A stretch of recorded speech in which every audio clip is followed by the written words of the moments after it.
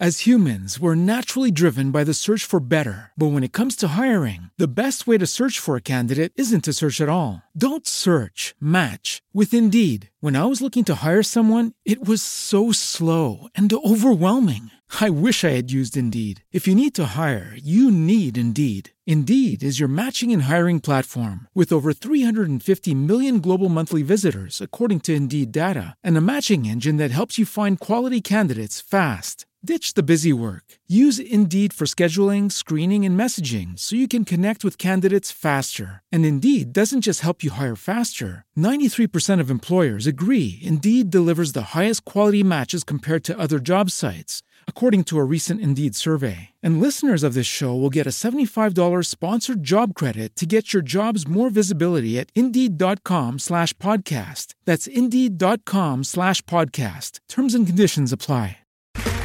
Okay, round two. Name something that's not boring. A laundry? Ooh, a book club.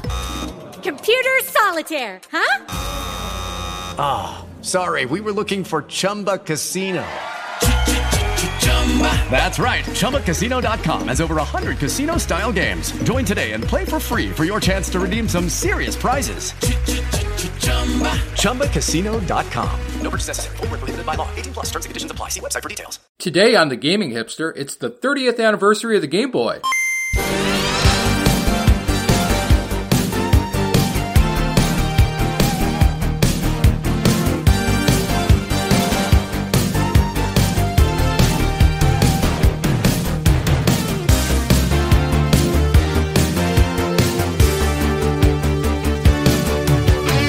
Hello everyone, this is Neil from RavingHipster.com. I am doing a new gaming podcast called The Gaming Hipster. It'll be hosted here on the website and eventually at GeekCastRadio.com as well. Now, what this podcast is going to be, it'll be primarily a nostalgia show. It'll be specifically about my experiences with games, both growing up with them and being an adult. Now, what I'm not going to do, I'm not going to do a collector type show. I'm not going to be a gaming historian. I just want to keep this on a very personal level.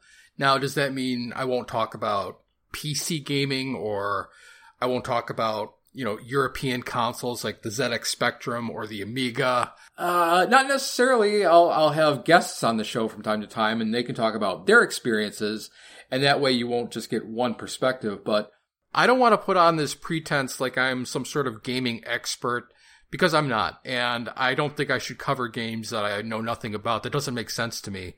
So I don't want the show to be like that. It's just going to be a very personal exploration through gaming.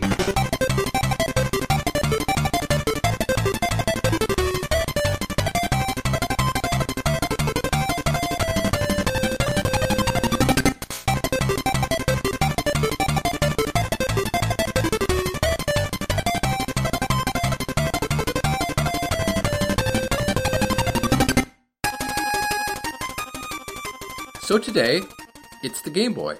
Now, where do my experiences start with the Game Boy? Well, the Game Boy came out in 1989, April of that year, and my birthday was a few months later, and I got the Game Boy for my birthday, and I got a handful of games. I got, of course, Tetris came with it, and then there was Alleyway, which was a breakout clone.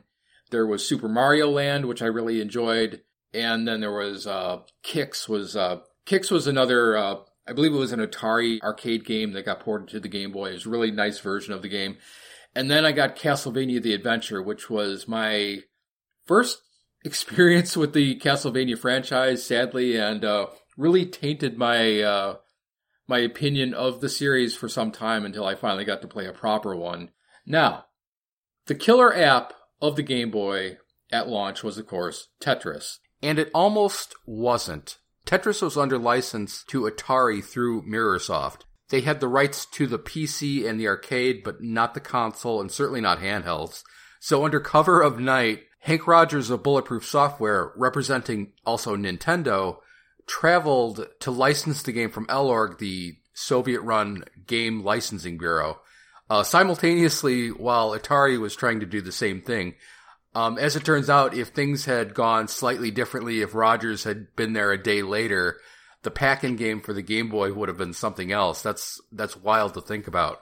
Now, Tetris was the first game of its kind, the Falling Block Puzzle, which would eventually give us games like Dr. Mario and Columns, Puyo Puyo, and Puzzle League, to name a few. It remains my opinion that Tetris was the game that bridged the gap from kids to adults in the video game market. Video games were considered toys by adults, but Tetris made it okay for adults to like video games.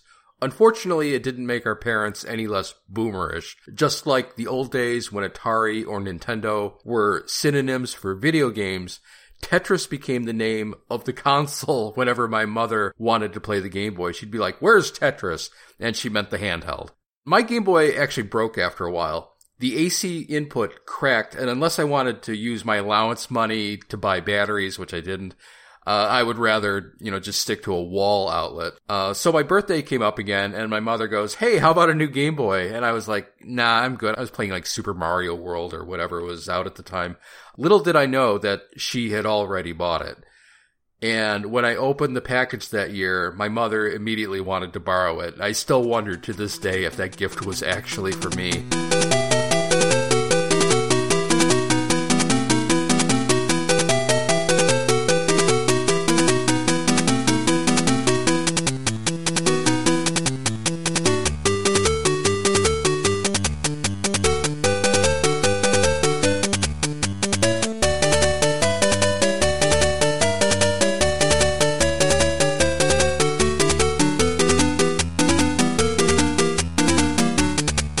That's the way gaming was in my family. I was the only gamer up to a certain point, and then when the Game Boy came out, suddenly everyone in my family was playing the damn thing, and I had a hard time getting the system to myself. But when I did get my turn to play my Game Boy, I would always gravitate toward Super Mario Land because I had always been quite the Mario guy. Always been a Mario fan. But this game, Super Mario Land, is very, very weird as far as Mario games go. While it looks like Mario, it feels very weird. There's something intangible about the way Mario controls in that game that I can't quite put my finger on. Something about the momentum, or I don't know, it's off. But it's a game that I enjoyed nonetheless. Mario was the game franchise that taught me to be a twitchy player. I'm always kind of herky-jerky with my controls.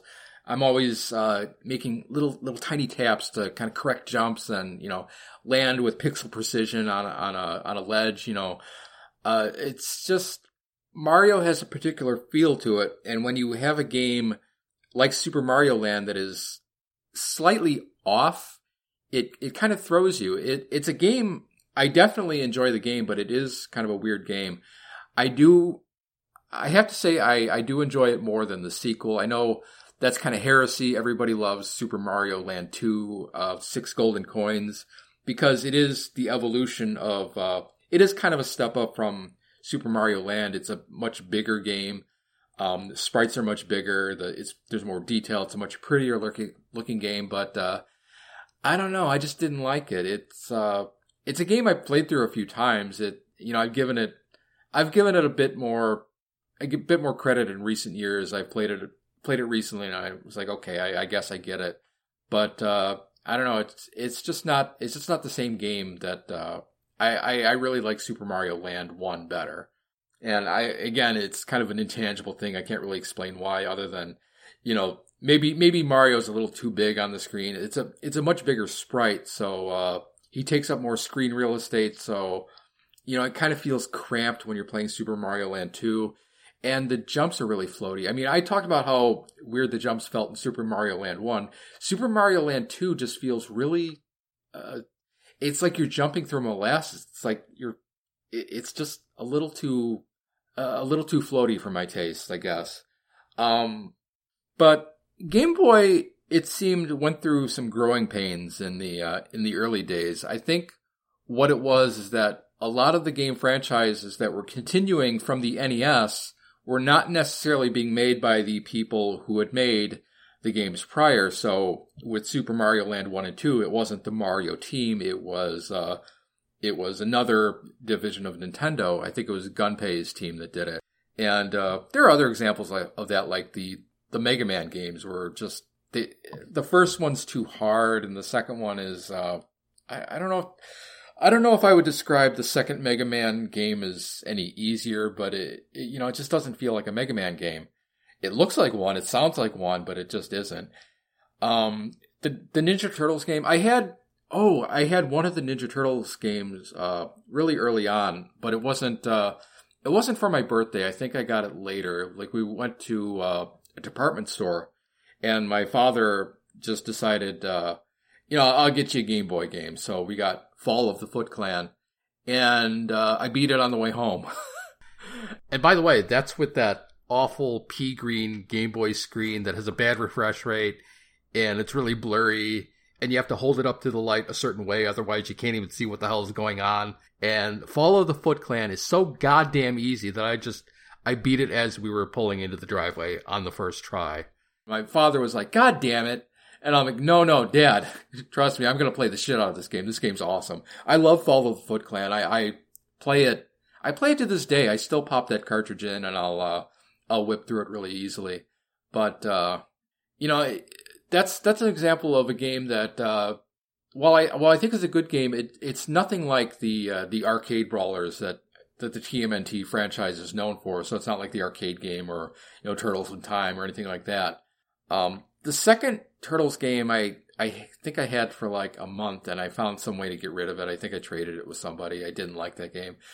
That game is weird. I have a real problem with that game, actually, because I've noticed that a lot of game reviewers tend to like that game for some reason, and I don't know why. Because that game, it controls really stiffly, and the graphics are awful. The characters look like they have a telephone pulled up their ass. They're always like standing perfectly straight, and when they attack with their weapons, it's like they have T-Rex arms. The weapons barely extend at all from their bodies, and it looks terrible. It feels terrible when you play, and I don't get it. But every review I've seen of it seems to be positive for some reason, and it's one of those things that, Neil just can't let it go. I don't understand why people like this game. I really do think that the Game Boy may not have been a top priority to game developers at the time. It would be quite a while before we would really get something to sink our teeth into on the Game Boy itself. In fact, the system was kind of seen as the NES's little brother for a while. It was, we got kind of junior versions of NES games, and they started out as weird adaptations, and then eventually we got just normal ports. There was Bionic Commando, Tecmo Bowl, DuckTales, Double Dragon, a few others, and there'd be slight differences, but they would basically be the same game, just on a smaller screen and a much tighter resolution. Same problem with Super Mario Land 2, which is that the characters, they would just use the same graphics as on the NES game, so it'd just be much more cramped, and you couldn't see as far ahead of the character as you would on the normal console. So, I thought that was kind of a waste to just port NES games to the system. It was another case where maybe the Game Boy wasn't as prioritized as it should have been, but I think it was a combination of factors, like, the screen was kind of bad, and the ROM size limitations probably made it so that you couldn't really experiment with the system for at least a little while. It wouldn't be until well after the Super Nintendo came out that we would really start seeing good things on Game Boy.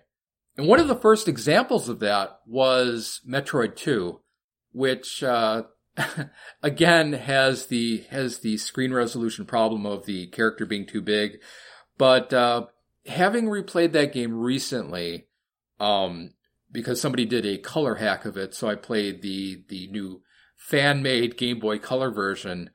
I really rediscovered what I enjoyed about the game initially, because I had gotten the game I believe in '92 when it came out, and I played through the damn thing, even on that dark, dingy, blurry screen. I enjoyed it enough to just power through that game and enjoy every minute of it.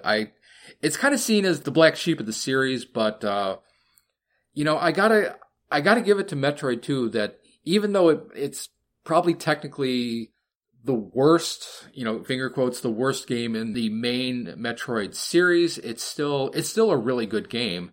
It's just kind of, it hasn't quite aged that well. And, I think with the rest of the Metroid series being up to a certain standard where, like after Super Nintendo, there was Metroid Fusion and then, Zero Mission, it all brought them up to like 16-bit standards. And then you had like Metroid 2, which was like this muddy mess on a pea green colored screen. We definitely were in need of a remake for some time, and it wouldn't be until, just like last year that we'd finally get one. But even so, I don't think that the Game Boy really truly grew up until Zelda arrived. As humans, we're naturally driven by the search for better. But when it comes to hiring, the best way to search for a candidate isn't to search at all. Don't search, match with Indeed. When I was looking to hire someone, it was so slow and overwhelming.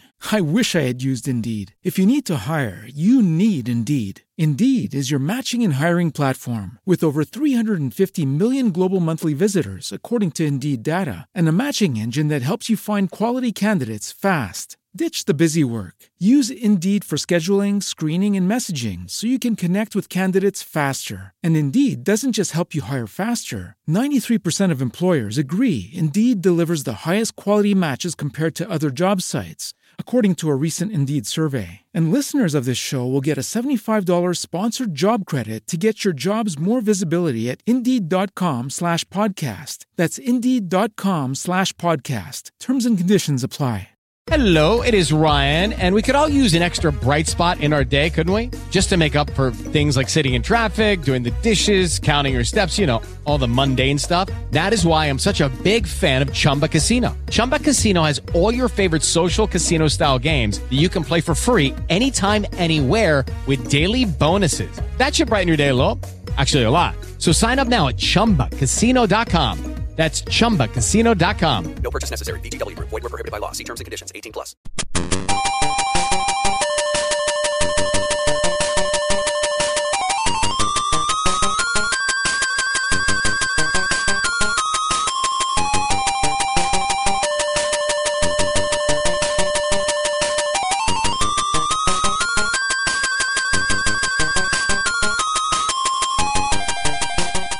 I remember seeing that Nintendo Power where they announced it, and I was like, "Holy shit!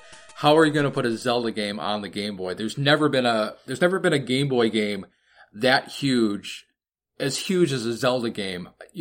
There's never been anything on the Game Boy. Even the closest would be Metroid 2, of course, but there's never been anything remotely that size released ever before on the console.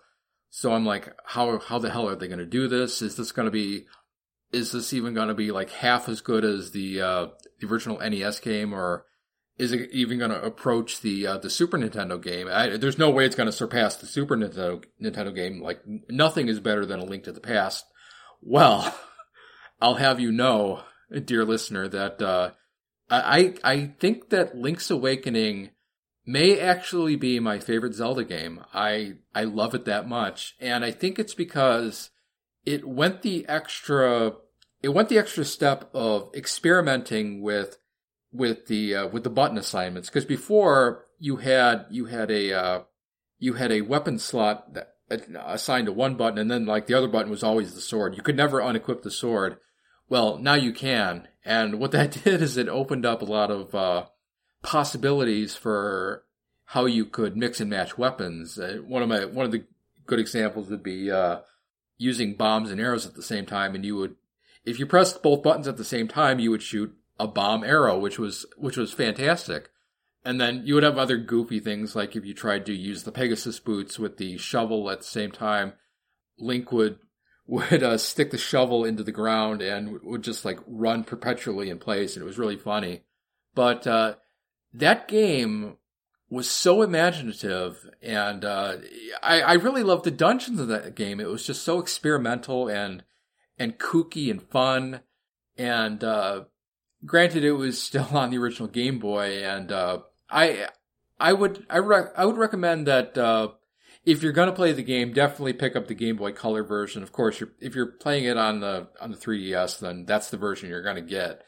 And that Game Boy Color port is amazing. And I know people dog on it for the new dungeon, how the color dungeon is kind of lame and puzzles aren't very difficult and whatever. If I had to criticize the Game Boy Color version for one thing, I think it would just be that in some cases it makes the lantern superfluous, because in the original black and white version, if you were in a darkened dungeon, you literally couldn't see anything. It would just be like flat black everywhere. But in the Game Boy Color version, it just gradients all of the colors down. Well, you can still see with you could still see without the lantern, so it kind of took away from the difficulty a little bit. But otherwise, I thought it was, I think it is the definitive version of the game, at least until the Switch port comes out. Even then, I think I'll stick to the Game Boy Color port, because that's just the version that I like to play. I think I like my big blocky sprites the way they are. I don't really need to see a spit polished version. I think it's just fine the way it was on the Game Boy Color. Now, were there any hidden gems on the Game Boy? Yes, absolutely. In fact, there were so many games on the Game Boy. The Game Boy library is so large that I could not possibly begin to even delve into the hidden gems category. So I'll probably just leave it to you guys. Like, tell me what some of your favorite hidden gems on the Game Boy. What these are, would there be games that flew under the radar, weren't really known at the time. Maybe they had like terrible box art or weren't advertised very well. Just got a raw deal in the market, but came to prominence later on. The one that always comes to my mind would be the Puzzle Boy series. And if you don't know what that is, it's like a Sokoban clone. It's like the box pushing puzzle games. There were a ton of them, and a lot of them were actually on Game Boy. But Puzzle Boy, I believe there were two of them on the Game Boy. One, of course, was Quirk, who maybe some of you would know from the Power Team, which was a weird B-level Captain N type show, which included all Acclaim licensed game characters for some reason. Quirk was such a game, and Quirk unfortunately got saddled with the late 80s, early 90s attitude. He's got his sunglasses on. The box art does not really convey the tone of the game at all. The Puzzle Boy games are much cuter than what Quirk would lead you to believe. Now, as the Game Boy started to mature and the quality of games were rising exponentially, there was the desire to play the games on a television screen, or at least from my perspective, there was that desire. And Nintendo answered that with the Super Game Boy and with one of the more interesting ports to the Game Boy, which was Donkey Kong.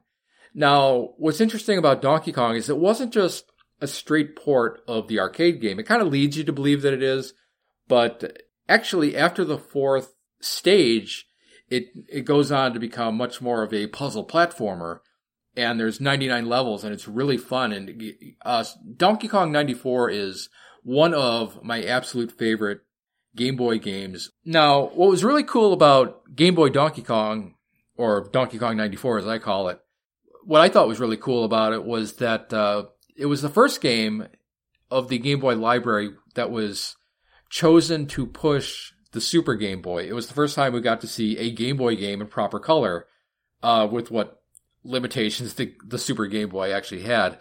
Actually, let's talk about that. The Super Game Boy had a coloring system. It didn't color by sprite. It colored by screen region. It was kind of like, I guess a good system to compare it to would probably be like the ZX Spectrum, where if a sprite crosses a certain boundary, it'll adopt the palette of that boundary.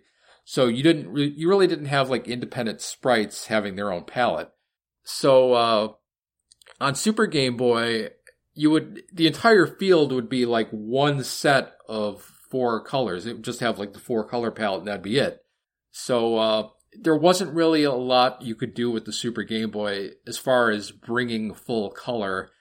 Donkey Kong 94 would live on to be the best looking one, and it's fairly evident from that game that they tried their hardest to squeeze as much color into that game as they possibly could, and even then you could still see the limitations of the system. It wouldn't be until the Game Boy Color just a few years later when we finally got to see what a proper color Game Boy game would look like.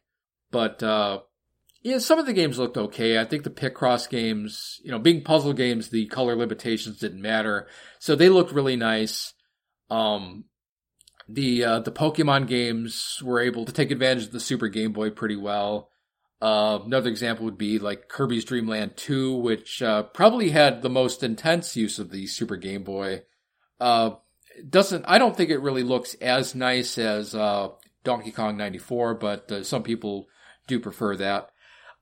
There was one really interesting case of a Super Game Boy game actually having hidden content that would only come out if you actually plugged it into the Super Game Boy, and that would be, of all games, Space Invaders.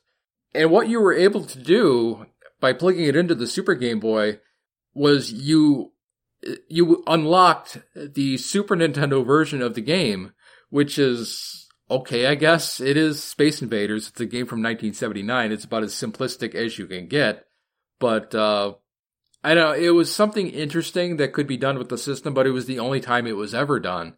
And as I understand it, the only reason why they were able to do that was because there had already been a version of Space Invaders released on the Game Boy in Japan, and there was also a Super Nintendo version of the game coming out.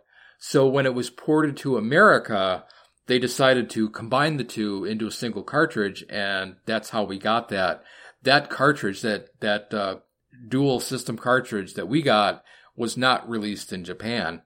And eventually we got the lone Super Nintendo version of the game on the console anyway.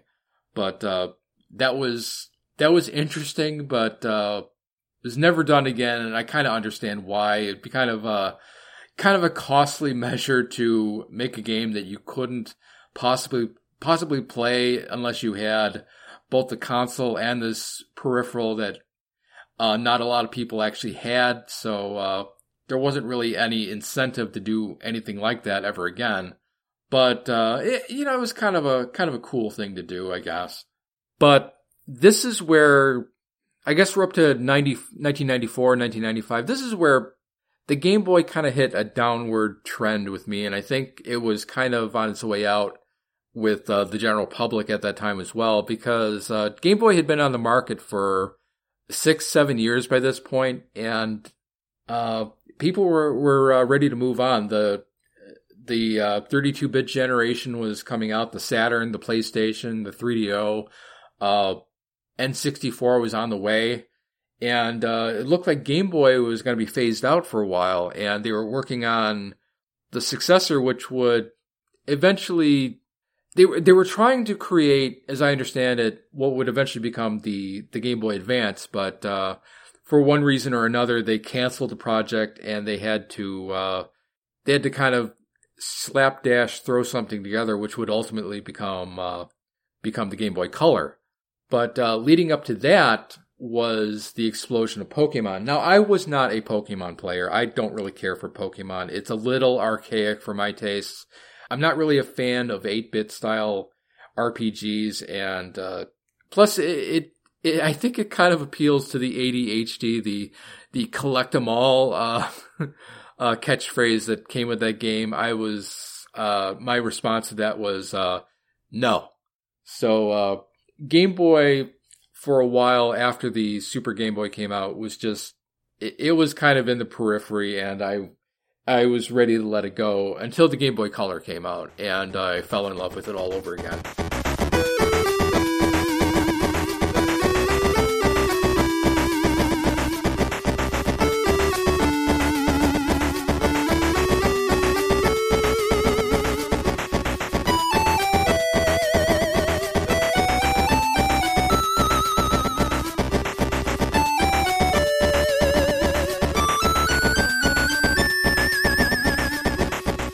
Now, with Game Boy Color came a new version of Tetris, Tetris DX, which is pretty close to the original Game Boy Tetris, but it's just a little bit, you can kind of, there's an intangible difference that I can't quite put my finger on, but it's not quite the same. It's not as enjoyable as that original game. So as much as I love Tetris DX, as much as I love playing Tetris in color, that original cartridge is still my jam.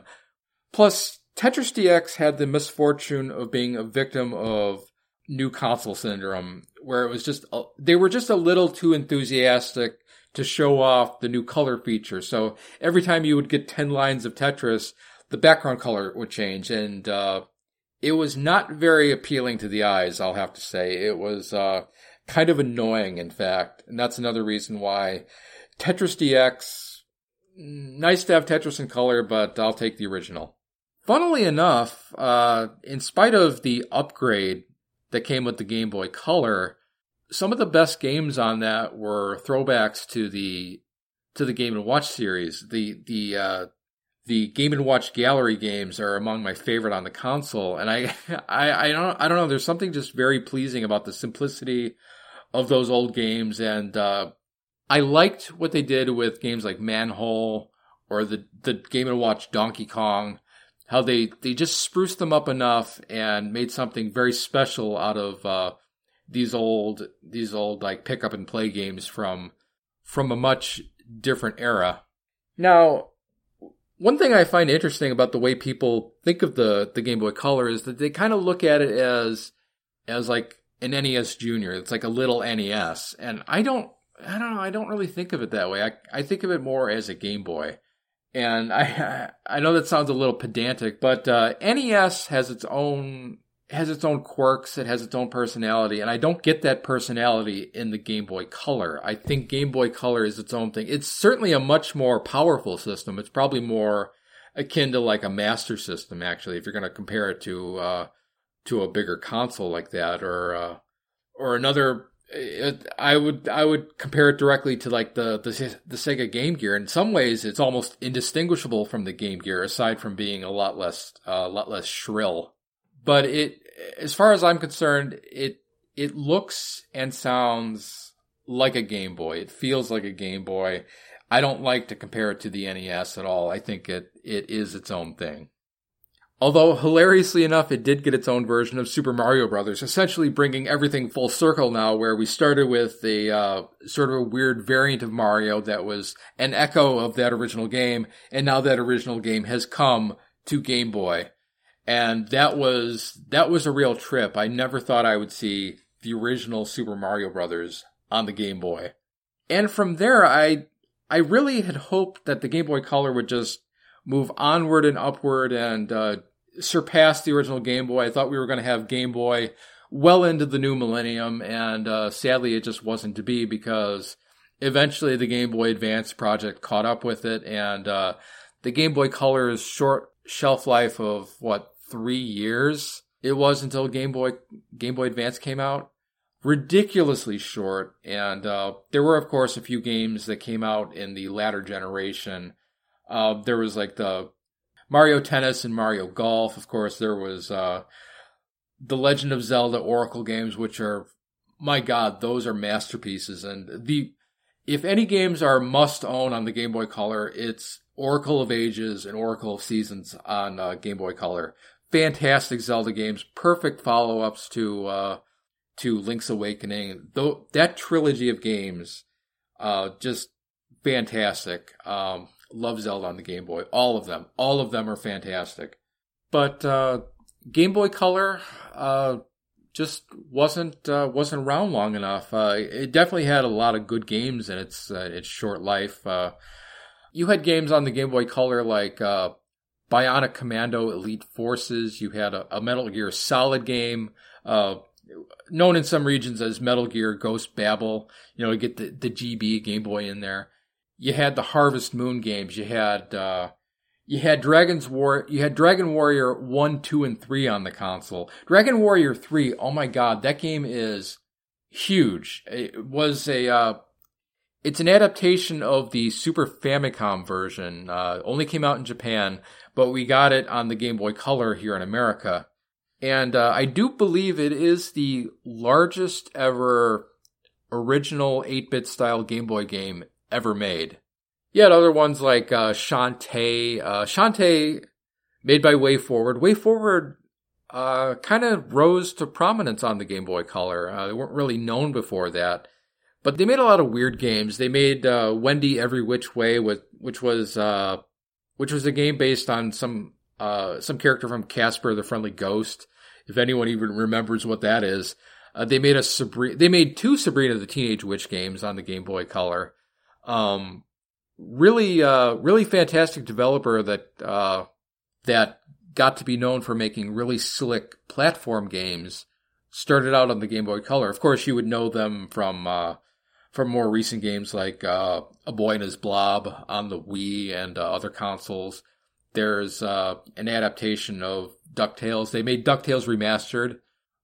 Just all sorts of neat shit. I love WayForward. But that's about it for the Game Boy Color. Unfortunately, was not on the market for nearly as long as it should have. I think the Game Boy Advance just kind of beat it out of the market. But I think the Game Boy Advance just came around too soon. Now, I love the Game Boy Advance, but that's where our story will have to stop for now. I think the Game Boy Advance is special enough that it kind of deserves its own show. So we'll just have to pause right there for now. As humans, we're naturally driven by the search for better. But when it comes to hiring, the best way to search for a candidate isn't to search at all. Don't search, match with Indeed. When I was looking to hire someone, it was so slow and overwhelming. I wish I had used Indeed. If you need to hire, you need Indeed. Indeed is your matching and hiring platform with over 350 million global monthly visitors, according to Indeed data, and a matching engine that helps you find quality candidates fast. Ditch the busy work. Use Indeed for scheduling, screening, and messaging so you can connect with candidates faster. And Indeed doesn't just help you hire faster. 93% of employers agree Indeed delivers the highest quality matches compared to other job sites, according to a recent Indeed survey. And listeners of this show will get a $75 sponsored job credit to get your jobs more visibility at Indeed.com/podcast. That's Indeed.com/podcast. Terms and conditions apply. With the Lucky Land Slots, you can get lucky just about anywhere. This is your captain speaking. We've got clear runway and the weather's fine, but we're just going to circle up here a while and get lucky. No, nothing like that. It's just these cash prizes add up quick. So I suggest you sit back, keep your tray table upright, and start getting lucky. Play for free at LuckyLandSlots.com. Are you feeling lucky? No purchase necessary. Void where prohibited by law. 18+ terms and conditions apply. See website for details.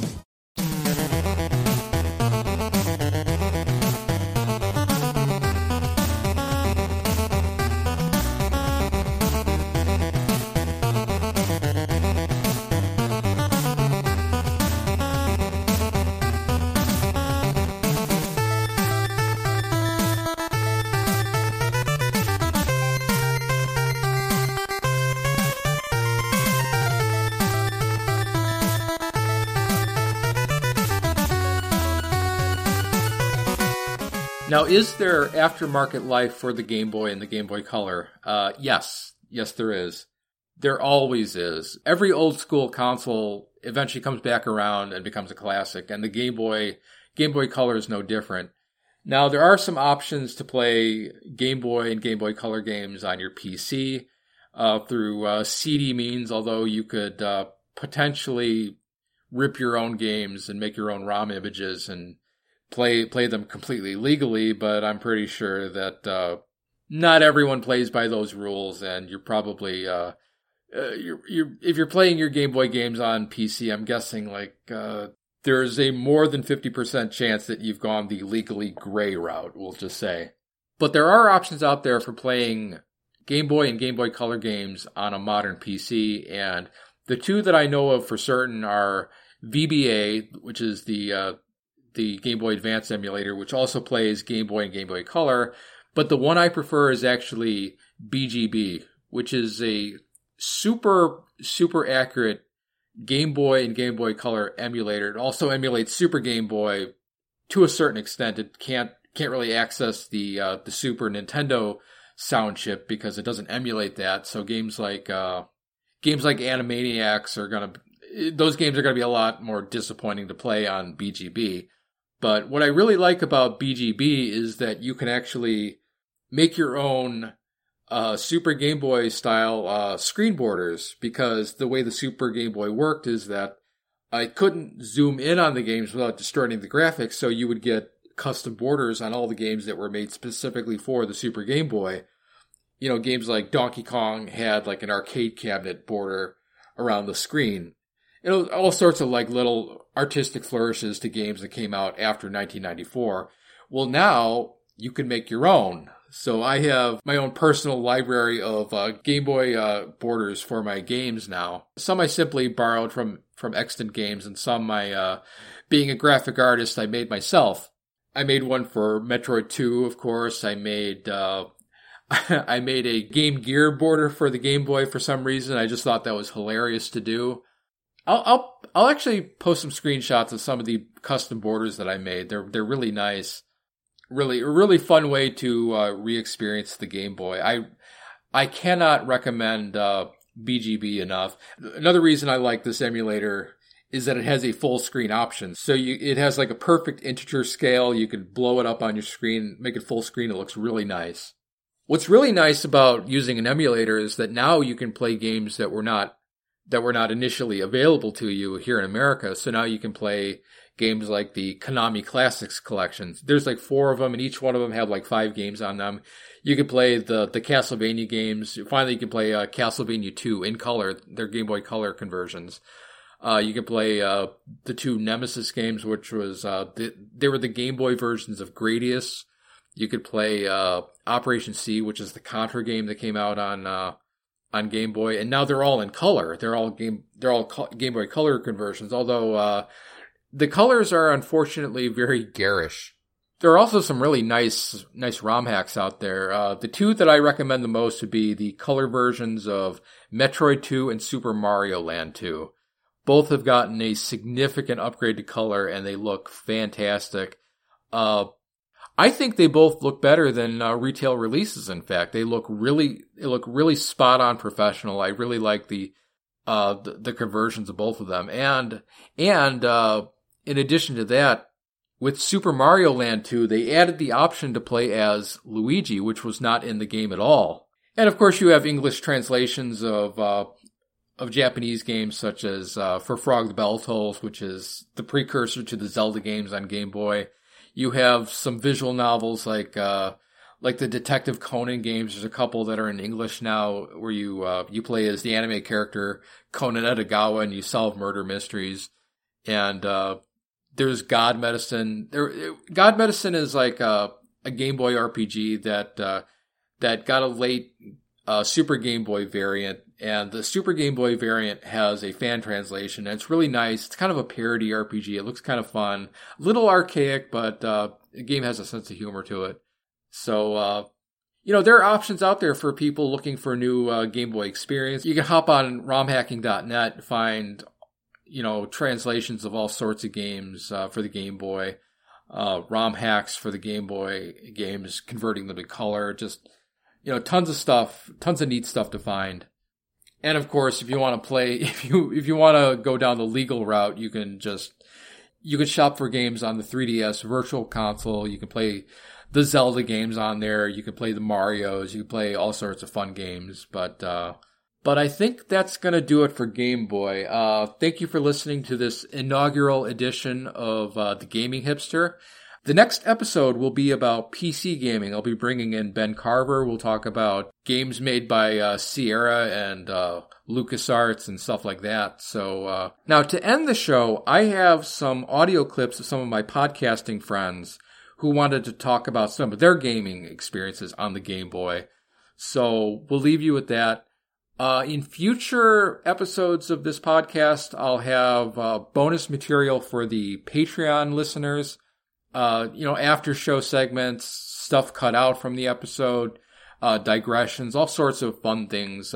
This inaugural episode is going to be free to everyone, so there'll be no bonuses on this particular episode, but in future installments there will be. So I'd like to thank you for listening, and keep on gaming. This has been Neil of RavingHipster.com and Decian.com. Good night.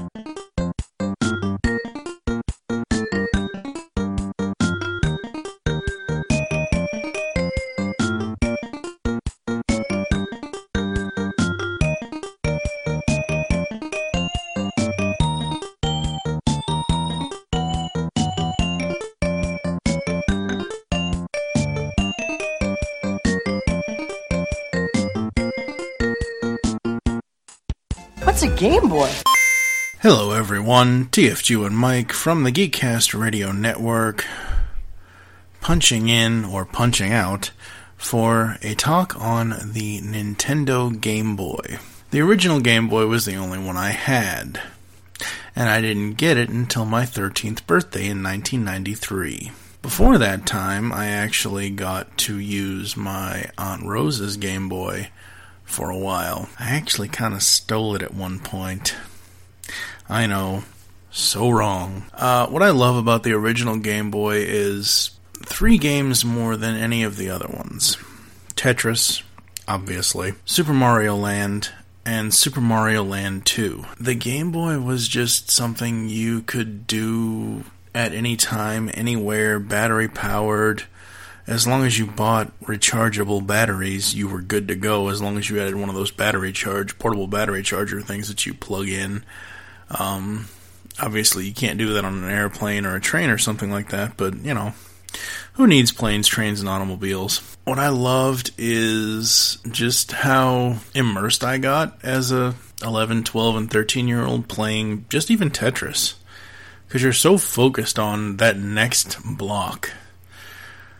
Super Mario Land was fun, it was interesting. Super Mario Land 2 gave me, I wouldn't say nightmares at first, but gave me trouble. And I love that they introduced a evil version of Mario in that. Good old Wario, gotta love him. The only other game I remember playing on the Game Boy Classic, or whatever you want to call it, just the regular Nintendo Game Boy, is Bugs Bunny and Crazy Castle, I believe.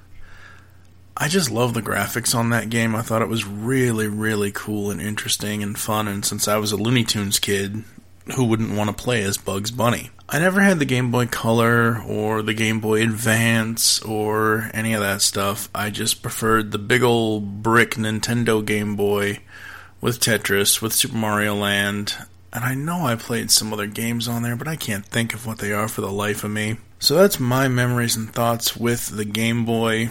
As far as what I said a few moments ago about me actually stealing my Aunt Rose's Game Boy, I did do that at one point. Sadly, I had no idea that my cousin Heather, her daughter, had gotten into a car accident at that point in time and was in the hospital for 7 to 10 days or so. What had happened was I, quote-unquote, accidentally borrowed it for a weekend trip thing and just lied about whether I had it or not. I know, I was a horrible, horrible child. But anyway, absolutely love the Game Boy. Keep up the great work on the new podcast, Neil. And I will catch you later. Unleash the Game Boy geek in you and visit geekcastradio.com for all of your unleashing podcast needs.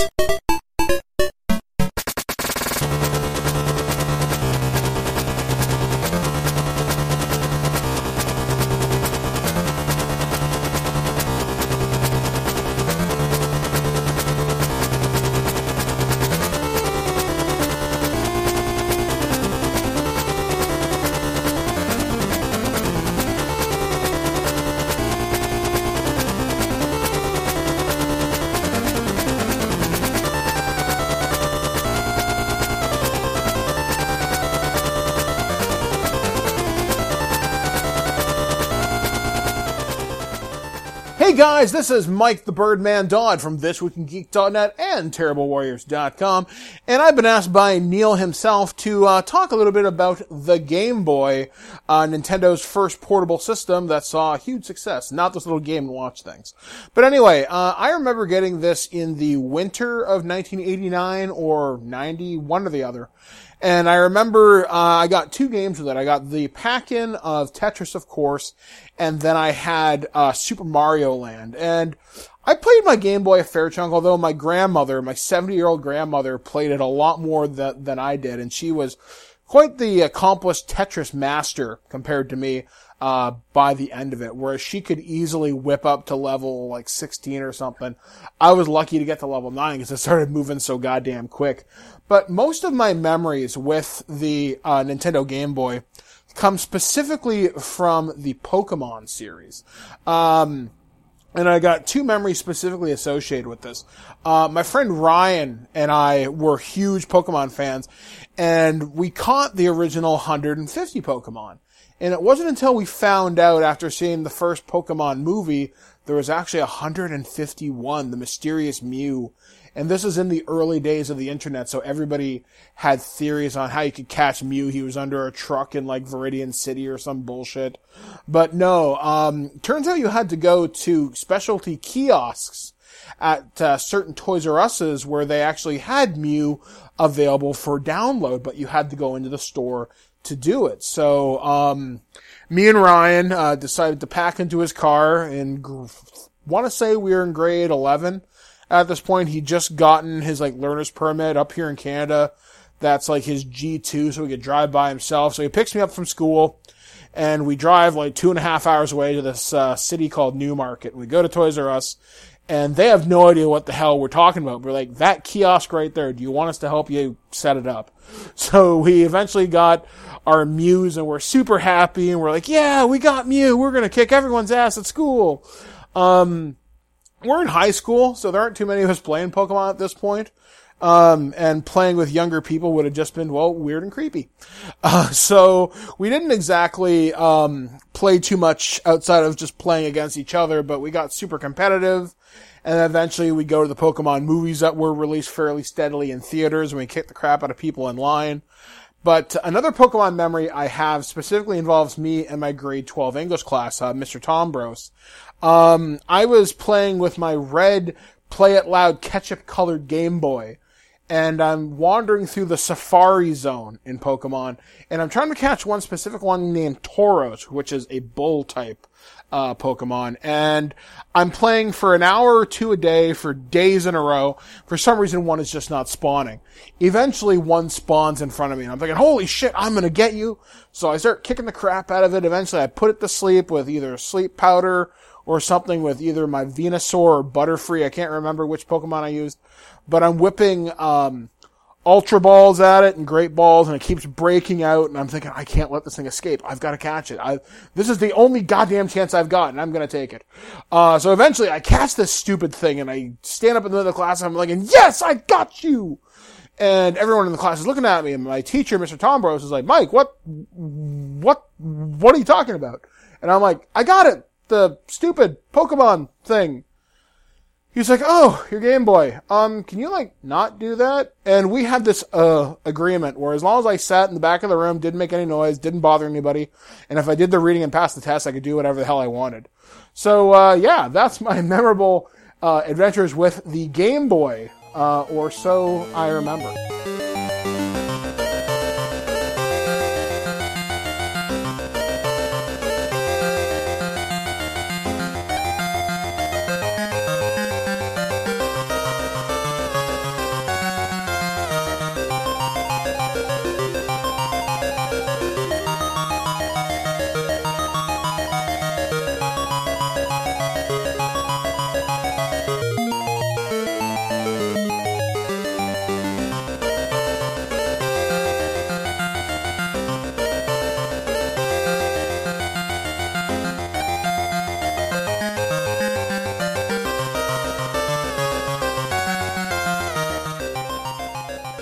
Alright, okay, so full disclosure, I never owned a Game Boy.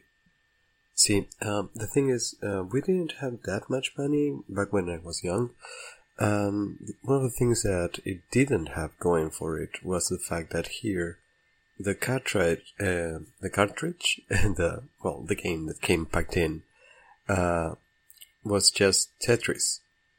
And as you guys know, Tetris has been bootlegged a lot on LCD portable games like Tiger Electronics and stuff like that, and not even official ones. So you'd get very, very cheap portable Tetris fun around that only use like 2 AA batteries, while the Game Boy actually had this huge, like, at least 4 AA batteries to work. And the thing is, it didn't really make that much difference on the Tetris game, because other than, of course, start screen and sound, the graphics themselves weren't that great.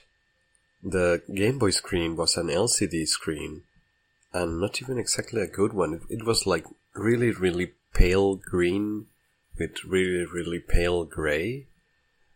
It was a big contrast with the sort of screenshots that would get to see on the magazines promoting the games, or analyze them, like, you know, the local Nintendo Power was called Club Nintendo, which of course means Nintendo Club.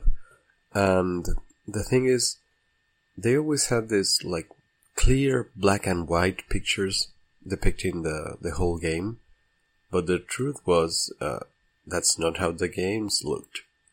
They were all in shades of green. You know, weird, pale gray shades of green. So that wasn't exactly enticing for me.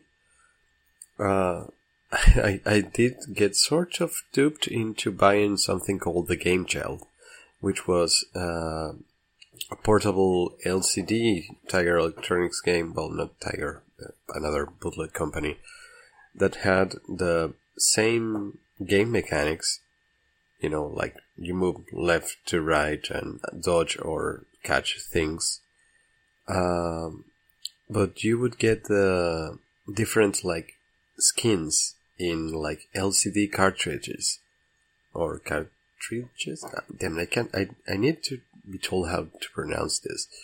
Well, anyway. So you get, like, basketball or space robot or stuff like that, but it's just the same game over and over again. But, you know, I felt happy about that. I still have it. I have to look for it. Well, here's another thing. The real reason behind this ugly screen was that, oddly enough, it did give plenty of playtime from its battery lifespan. Unlike the Game Gear from Sega, which had, you know, like this beautiful color screen and stuff, and the games were awesome, but the thing was that it didn't last nothing. You couldn't play for long with that because, of course, it sucked batteries more than an evil vampire.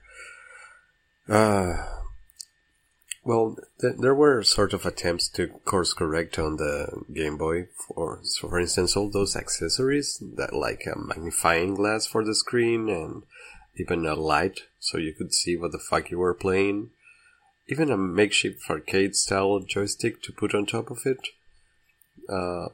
It only made it bigger and clunkier, so we were halfway into the Virtual Boy territory. There's one thing that the Game Boy did have against all of the, well, cheap bootlegs around, which was the whole licensing thing. I love the Mario games and the whole Mario Land concept with Princess Daisy and power-ups that would never show again in any other Mario game, like, you know, the bunny ears and stuff. I love that. It had some great artwork as well, and even Wario was born there. I mean, we have plenty to thank for that.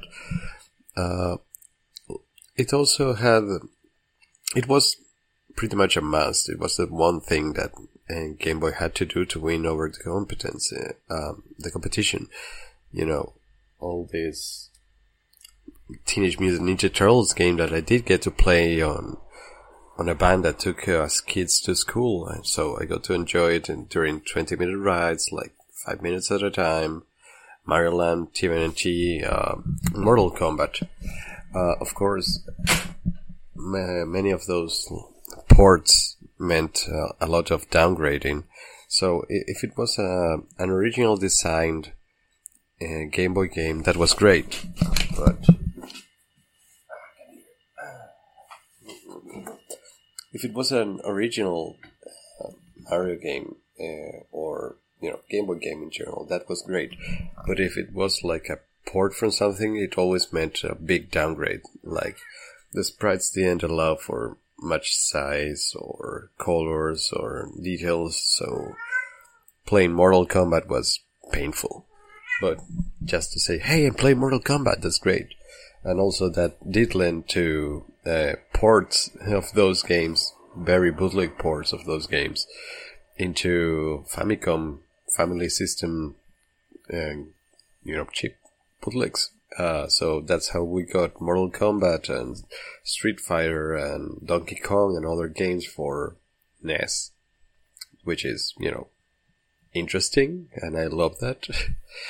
Now I'm enjoying many Game Boy games. Oddly enough, on an MP4 portable player I got that actually has a built-in emulator for, among other things, Game Boy and Game Boy Advance. And that was a pleasant surprise. I never asked for that. It wasn't specified on the box, but, well, now that's the thing I'm dealing with. By the way, Game Boy Advance didn't have its own backlight until it was repurposed later. Again, very hard to play on daylights or, outside, which is weird. But I do have some nice memories regarding other friends and playing and enjoying some games that I wouldn't have. And of course, lots of beautiful Mario Land artwork. So there's that. I guess those are my Game Boy memories.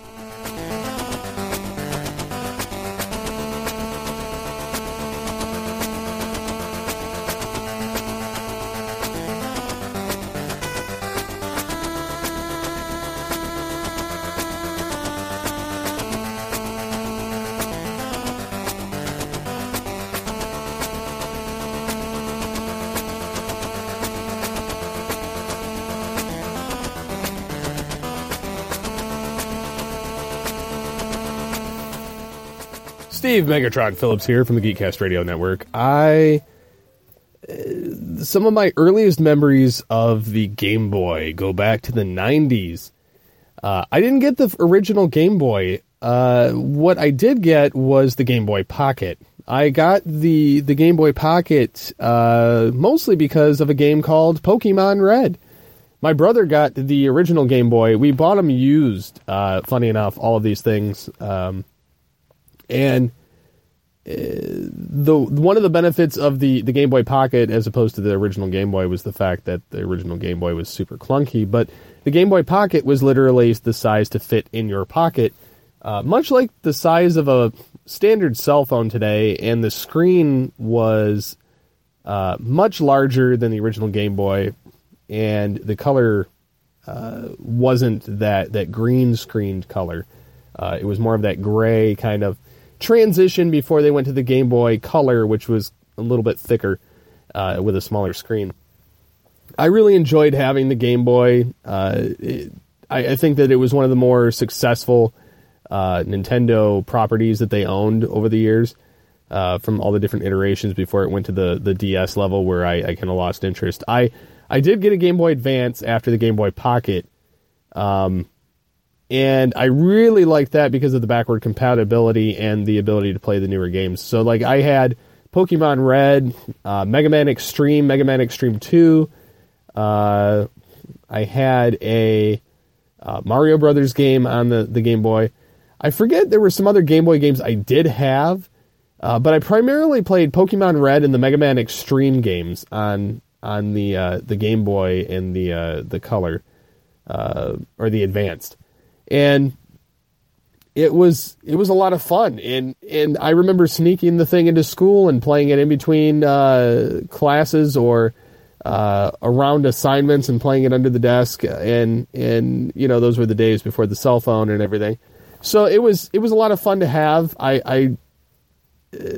Honestly, a few years ago I went back to a resale gaming store and bought a Game Boy again, just so I could play a Pokemon game and play the Mega Man Extreme again on a Game Boy Pocket, and it was much like I remembered it, and I eventually traded it back in again, but there's something to be said for holding an actual gaming console in your hand, and I think that's one of the great things that the Game Boy provided over the years. So these are my thoughts on my experience with the Game Boy. I really enjoyed it. I really loved it. I liked all the different variations of it and all the little add-ons, and remember having to trade Pokemon through like basically a old school USB cord, if you could consider it that, between devices, and then they had the kind of NFC type transfer or whatever. But yeah, I really enjoyed it. So these are my thoughts. So thanks, Neil, for this opportunity. And that's a wrap. I would like to thank Mike Blanchard, Mike Dodd, Pablo Prano, and Steve Phillips for contributing segments to this show. This has been Neil for The Gaming Hipster, and I will see you again next time.